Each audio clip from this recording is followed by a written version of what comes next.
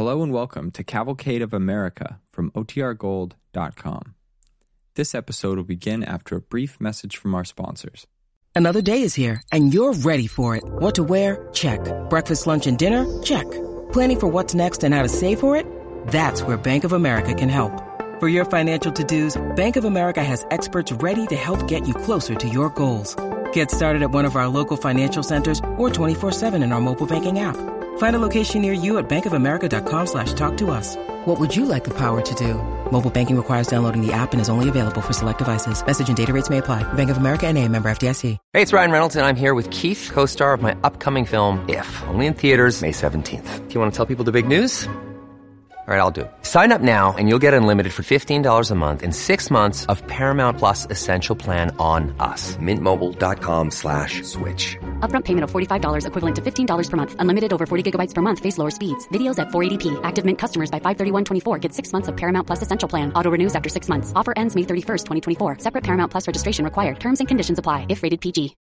When you need mealtime inspiration, it's worth shopping Kroger, where you'll find over 30,000 mouth-watering choices that excite your inner foodie. And no matter what tasty choice you make, you'll enjoy our everyday low prices, plus extra ways to save, like digital coupons worth over $600 each week. You can also save up to $1 off per gallon at the pump with fuel points. More savings and more inspiring flavors make shopping Kroger worth it every time. Kroger, fresh for everyone. Fuel restrictions apply. The Cavalcade of America, presented by DuPont.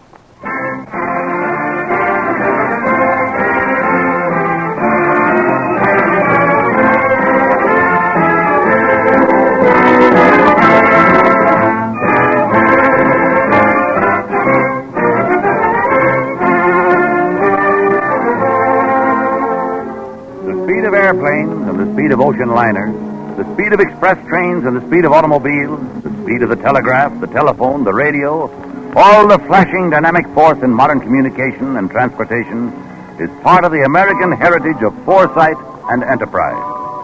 One of the most thrilling manifestations of this heritage occurred about the middle of the last century when, captained by young men, the American clipper ships carried the American flag, American commerce and ideas to every port in the seven seas.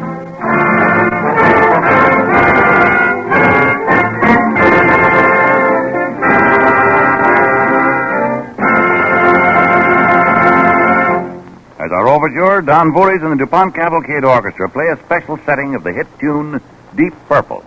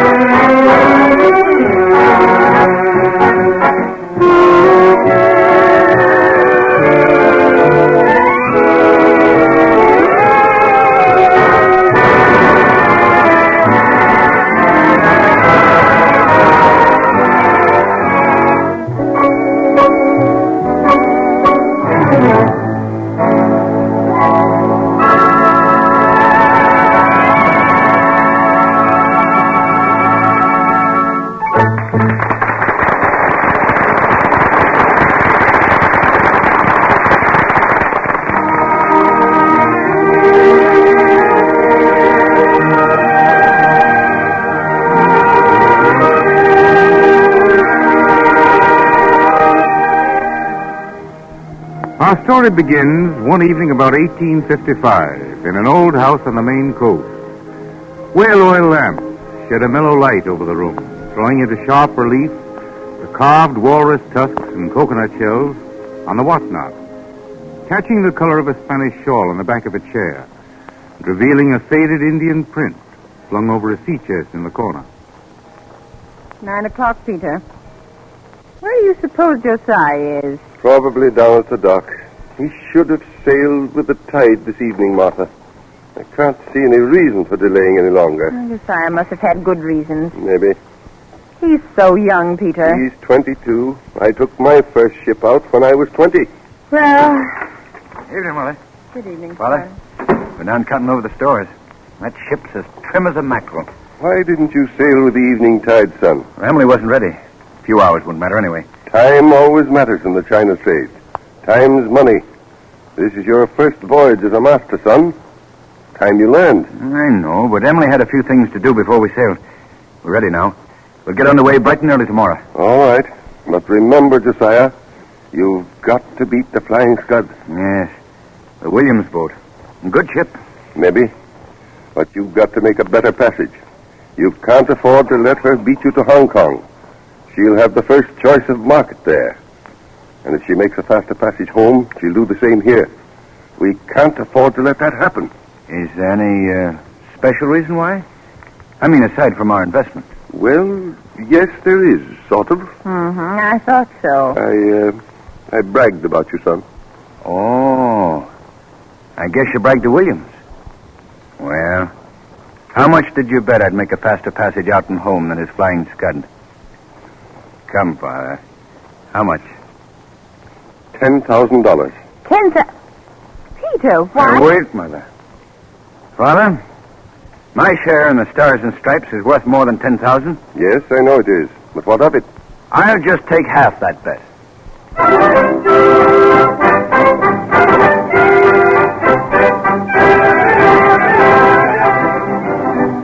Next morning, as the sun rose out of the sea and the harbor of the little Maine town sparkled in a lacy coverlet of whitecaps, on the quarterdeck of the stately clipper ship stands the young captain. Tide striking, sir. Very well, Mr. Jones. Up anchor and get under way. Aye, sir. Now then, boys, heave away on the windlass brakes and strike a light. Shelter in an old graveyard.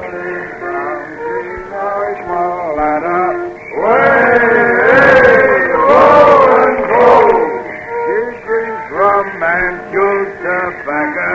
Spend my money on Sally Stephen! The anchor's apeak, sir. Very good, Mr. Jones. Loose sails fore and aft. Aye, sir. Aloft there, some of you in loose sail. On the fore topsail yard there. You cut that gasket out, split your skull. Cast it adrift, you lubber. Get your watch tackles along to the topsail sheet. Aye, sir. Here's some of you gentlemen's sons in disguise. Get that fish davit out. Hook on the fendant. Overhaul the tackle down, ready for hooking on.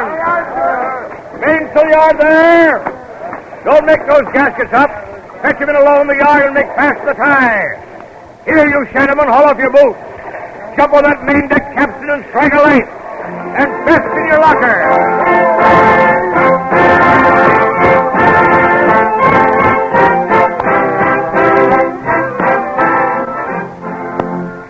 Slowly cutting its way through the fretting waters of the harbor, the Stars and Stripes, with billowing sails, glides out to sea and down the Atlantic coast. Its sleek black hull, its pine decks, holy stone to dazzling white, its fife rails, stanchions, and cabin of mahogany, brass, and rosewood gleamed in the morning sunlight. And as the days passed... I wonder where the Flying Scud is now. I hope she's leagues behind us, Emily. Remember when we sighted her a week ago? We were ahead of her then. Now that we lost her, we can't tell. Look, Josh. I'll tell you, little devil. I'm going to make a seaman out of you. I have to take a rope turn to do it. Come along here. It's the bosun with the ship's boy. He's got him by the neck. What's he doing, Josh? We're just teaching him the ropes, I guess. He won't hurt him. Mr. Bolton, let go my neck. You're breaking it. That's why it gets for having such a scrawny neck. Now, name the sails beginning at the top. Skysail, royal, topgallant, topsail. And on the foremast, it's the foresail. And on the mainmast, it's the mainsail. but on the mizzen it's the spanker. Why is that, sir? What do you carry after yourself, you landlocked weasel? Oh! Name the sails and the bowsprit. Flying jib, outer jib, and inner jib, sir. Aye. What comes between the bow and the foremast? The foretopmast staysail. Sick me, I was going to have you boiled for supper if you missed that one. Get down with you before I change me mind. Wait a minute. Say your catechism before you go. Lively now.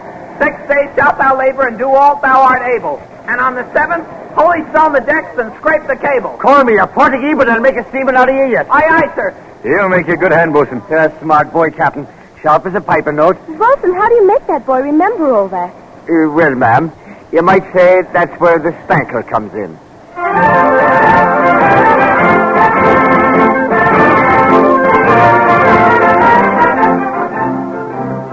Days of white sails and flying clouds, with gusts of salt spray fanning in sheets of sunlit mist off the great prow of the clipper ship. Nights in tropic waters, when its towering mast seemed to rake through the low torch-like stars, and the wind sang over the sea as the jib boom creaked with the roll of the waves.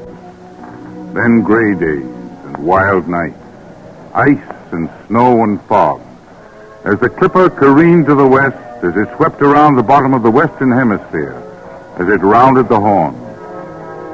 One day in the captain's cabin,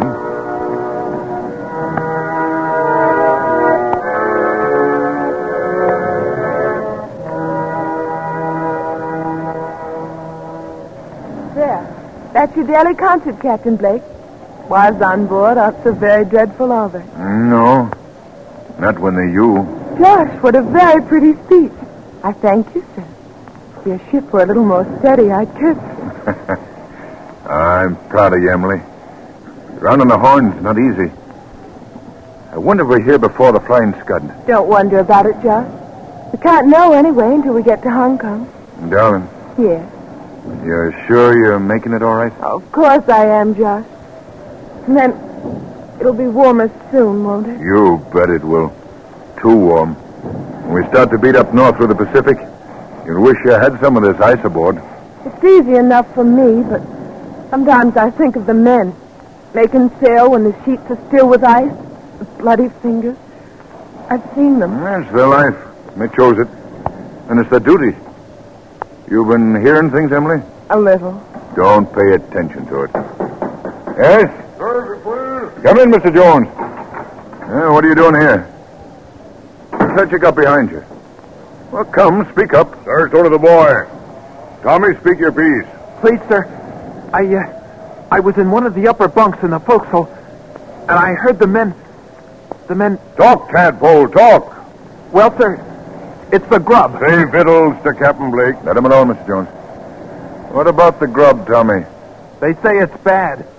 Oh, bad is it? Sir, if you give them angel cake, they'd expect wings. Please, sir, they're sending a deputation. A deputation? Some sea lawyer put them up to that, all right. You've done your duty, Tommy. You stay here with Mrs. Blake. Mr. Jones, you come with me. Aye, sir. Oh, Josh, you may need this. Here, take it. No, Emily. I don't need a pistol. When I can't handle a crew with my bare hands, I'll quit and take to growing cabbages. Come, Mr. Jones. We'll go on deck. Let me get a marlin spike. Be quiet. Now, men, what's this I hear about a deputation? Come on. Speak up, Joe Brown. I've had an eye on you, my lad. Well, sir, as long as I'm the one that's going to be picked on, I will speak up. Sir, the grub's rotten. The meat smells so we can hardly eat it. And the biscuit's full of worms. That kind of food ain't fit for no Christian. The rest of you men feel this way? Like Brown here? The grub's rotten. The cabin gets what decent food's aboard. You mealy-mouthed sea lawyer, that's a lie. I pay for the cabin food out of my own pocket. And that's my business. I got a right to say what I please. Right? Right? You're a pretty seaman to talk a right. You're a rotten bully, you pampered scut. Say that again. I won't. You've struck me. I'll have the law on you in the first port. Good. I'll make it worth your while. But as long as I'm in command of the ship, I'm the law. And you all know it.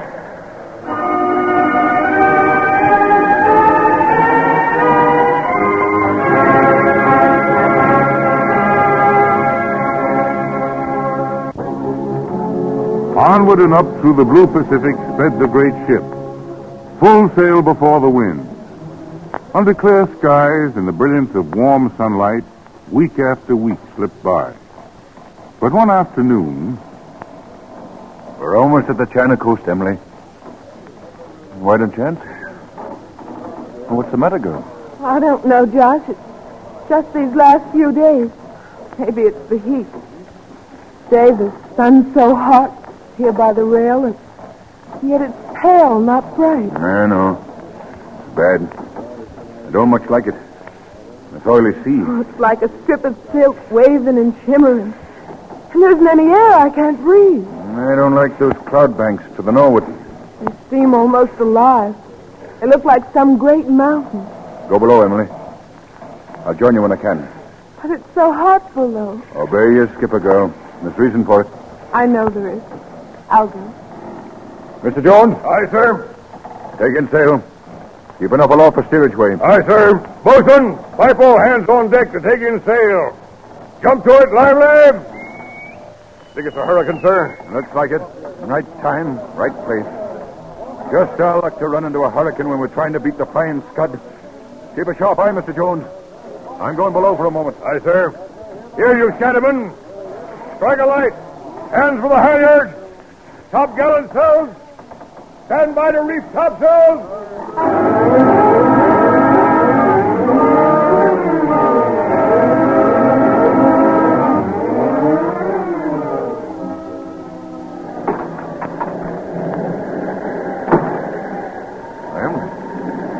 What's the matter? I'm afraid.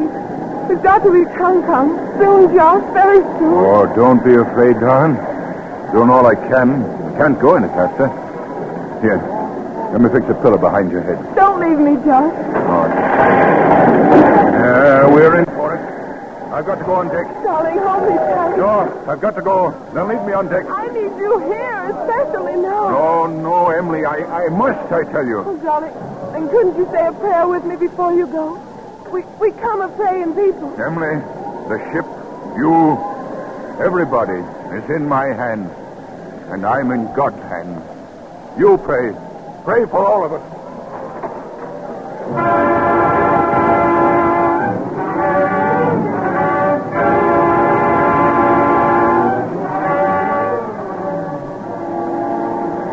Bring her about, Mr. Jones. Aye, sir. We're right before the wind. Get a sea anchor over. Lash him under the wheel and sail the deck. Aye, sir. If we can hold her afloat through the night. It'll blow out by then. Lifeboats will wash the stern, sir. What sort of lifeboat? Get the sea anchor out. We're still racing against the Flying Scud. And by the eternal, we're not going to win with a dozen lifeboats.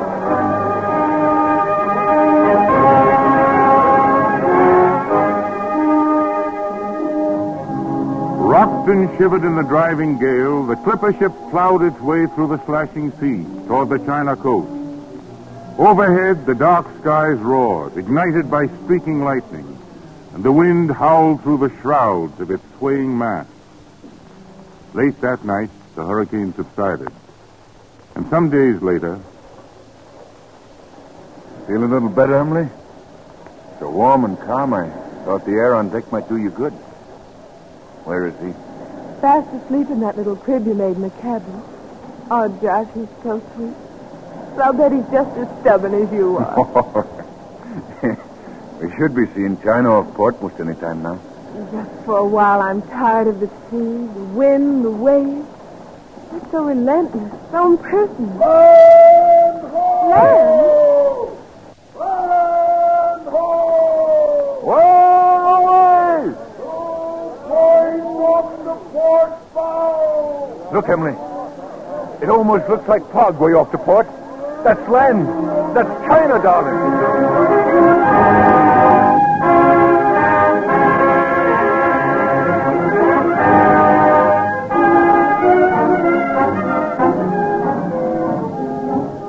Slowly the great clipper ship drew toward the South China coast with its granite rocks and broken shoreline and into the tropical harbor of Hong Kong.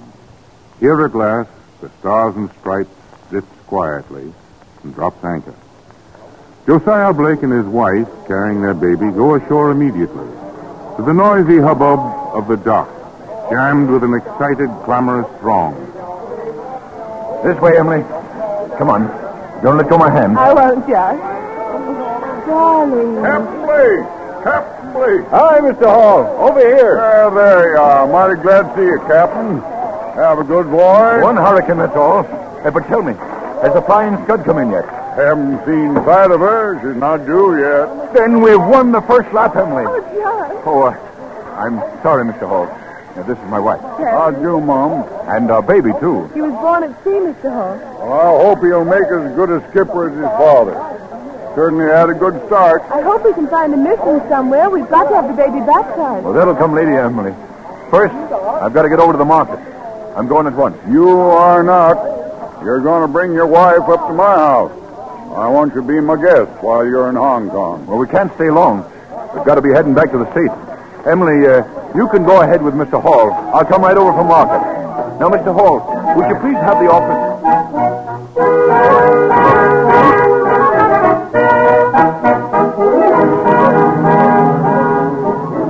Within a few days, her hold filled with cargo exchanged in the markets of Hong Kong, the American clipper again weighed anchor for the homeward voyage. At first, the soft, wondrous tropic nights and the long, listless days, until the gale and ice of Cape Horn lashed the deck, and the Stars and Stripes pointed its bowsprit north. Then again up through the blue rolling waters of the southern Atlantic, and when the red sun tipped the western horizon, then were tall tales told by the seamen, who gathered to watch Emily rock our baby in a tiny hammock. Sure, and he's a fine lad, that baby, ma'am. Well, he's crossed the line once already. Now wait till he sees the sea serpent. The sea serpent? Did you ever see him, Bolton? Oh, ma'am. And did I not? It was 20 years ago, a week on this Thursday, when I was able seaman on the Conquest, running betwixt New York and Liverpool. Well, ma'am, just off the Azores. Oh, it was a starry night, and I was on the watch. I smelled a curious smell. Oh, what was it like? Well, one might say, ma'am, that it was a sort of a mixture. A mixture of elephant and whale. And then what happened? Well, it was off the starboard bow, and when I looks, I sees a great head rise agin the moon. 2 horns it had, and a neck as long as our mainmast. Well, I rubbed my eyes, and then I see the rest of him, a rippling and a floating out behind for half a mile or more. Oh, ma'am, 'twas handsome. But weren't you frightened? Ma'am, I'll be truthful. I was uneasy. On it comes nearer and nearer with its great mouth wide open. I was the only one of the crew on deck, except him at the wheel, and I knew that one of us was lost. The serpent was hungry, else why would he come up from his home in the great deep except to look for food? Oh, there. Go back to sleep, darling. But, Bolton, what did you do? Well, just swing the little hammock gently, ma'am. That's it. Ah, he's doing nicely now. What did I do? Oh, yes. I takes the wheel myself, and I says to the man what has her, Jemmy, says I, go into the moonlight by the starboard rail and tell me what you see. Why did you do that, Bolton? Oh, ma'am, this Jemmy was a fearful ugly man. Monkey-faced Jem, they called him, and it was an insult to any self-respecting monkey. Thinks I, one look at Jemmy, and that there serpent will lose his appetite. And did he? Ma'am, I'll be frank and truthful. He did. One look at Jemmy did that serpent give, and then he let out a dreadful moan, put his head under the water, and sinks himself down. And you never saw it again, Bolton? No, ma'am. I wouldn't try to deceive you. I did not. Oh, here comes the skipper. I'll be going along, ma'am. Bosun been spinning yarns to you and the baby, Emily? Yes, all about the sea serpent. And monkey-faced Jemmy? Oh, I know that one. The Bosun's full of yarn. Whoa away! Stern, sir! What do you make her? I can! The Flying Scud, sir! The Flying Scud? Clap on all sail, Mr. Jones. Aye, sir. Pass the word around there'll be an extra bonus for every man on board if we leave the Flying Scud so far astern she doesn't sight us before we make port.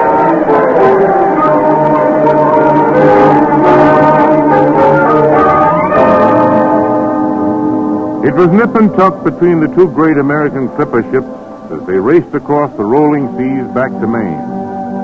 And it was a thrilling spectacle of expert seamanship and beautiful vessels that characterized this romantic era in our maritime history. Finally, late one afternoon, as the steeple bells pealed over the little Maine harbor, the two stately greyhounds of the ocean, with their white sails arched in the wind, hove into sight. But it was Captain Blake on the Stars and Stripes that came first into port. Good work, Josiah. Fine. I'm proud of you, boy. Proud as a pig with two tails. 90 days out and 88 days return. Got a fine cargo, too, Father. And you, Emily.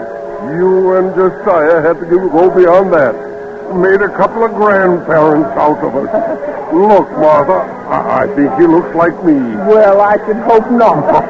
Emily, be a dear and let me hold him. All right, Emma. Going to collect your bet from Williams, Father? First thing in the morning. 5,000 of it's yours anyhow.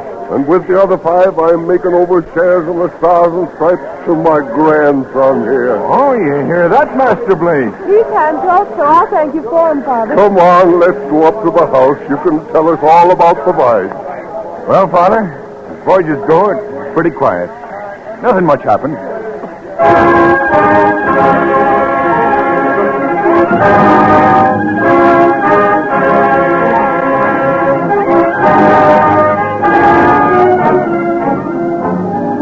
From Bath, Maine to Hong Kong, and from Boston to California, New York to Sydney, and Baltimore to Cape Town. So during that colorful era sailed the stately clippers with wet salt on their sails, their holds full of grain and gold, spices, silk, and tea.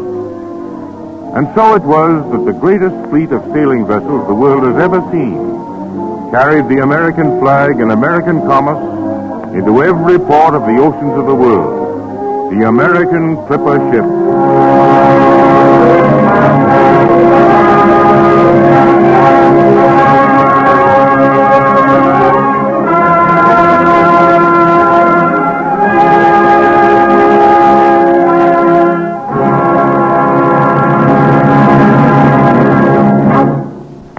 And now here's Basil Rysdale speaking for the DuPont Company with a story from the wonder world of chemistry. Have you ever had a longing to see the queer sights in distant corners of the world?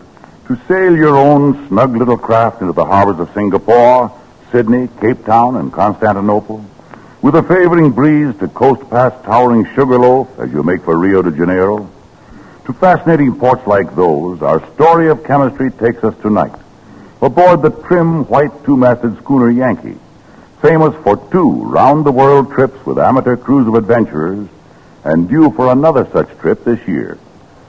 In many an out-of-the-way harbor, queer craft have swarmed about the Yankee, and natives have touched her sleek, glistening hull, jabbering strange words of admiration. For part of the beauty of this smart schooner is the new Marine Dulux finish, a finish that keeps it sparkling white in spite of the hard wear given by ocean waves, salt spray, and harbor gases. And Dulux, born in DuPont research laboratories, is one of chemistry's recent contributions to better living. Not merely a finish for ships that sail the 7 seas, whether they be huge ocean liners or tiny pleasure craft, but also for homes like yours and mine.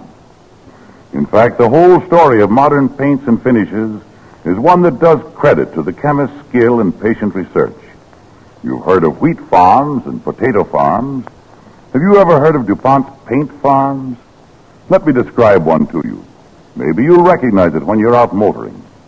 In a large field stand rows and rows of panels fixed on frames in a slanting position. One of these paint farms contains about 30,000 panels, each of them coated with a paint or finish. White, red, black, green, yellow, such a variety of hues that Joseph's coat of many colors would look drab beside them. Probably 15,000 different variations of formula and color are tested there at one time. Exposed to burning sun, driving rain, snow and ice, and wind-driven dust. Careful records are kept, and each finish has to be good enough to beat Mother Nature at her worst before it's considered good enough for your house, your refrigerator, your furniture, your automobile, and scores of other things you use daily. And since paint has to meet climatic conditions in all parts of the United States, one paint farm isn't enough. DuPont has 9 of them scattered in widely separated parts of the country, from Texas to Massachusetts, California to Michigan. They even have a paint farm on a rooftop in a big city. Yes, paint. Such a common material, you seldom give it a thought. But without paint, wood would rot, iron would rust, and man's handiwork wouldn't last very long. It helps make the world a cleaner place to live in and adds the joy of color. What the research chemist has done to improve paint is well expressed by the DuPont pledge, better things for better living through chemistry.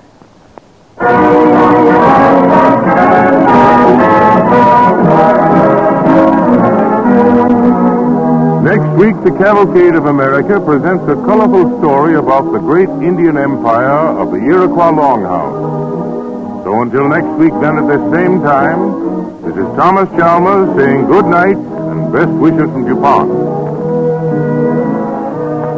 This is the Columbia Broadcasting System.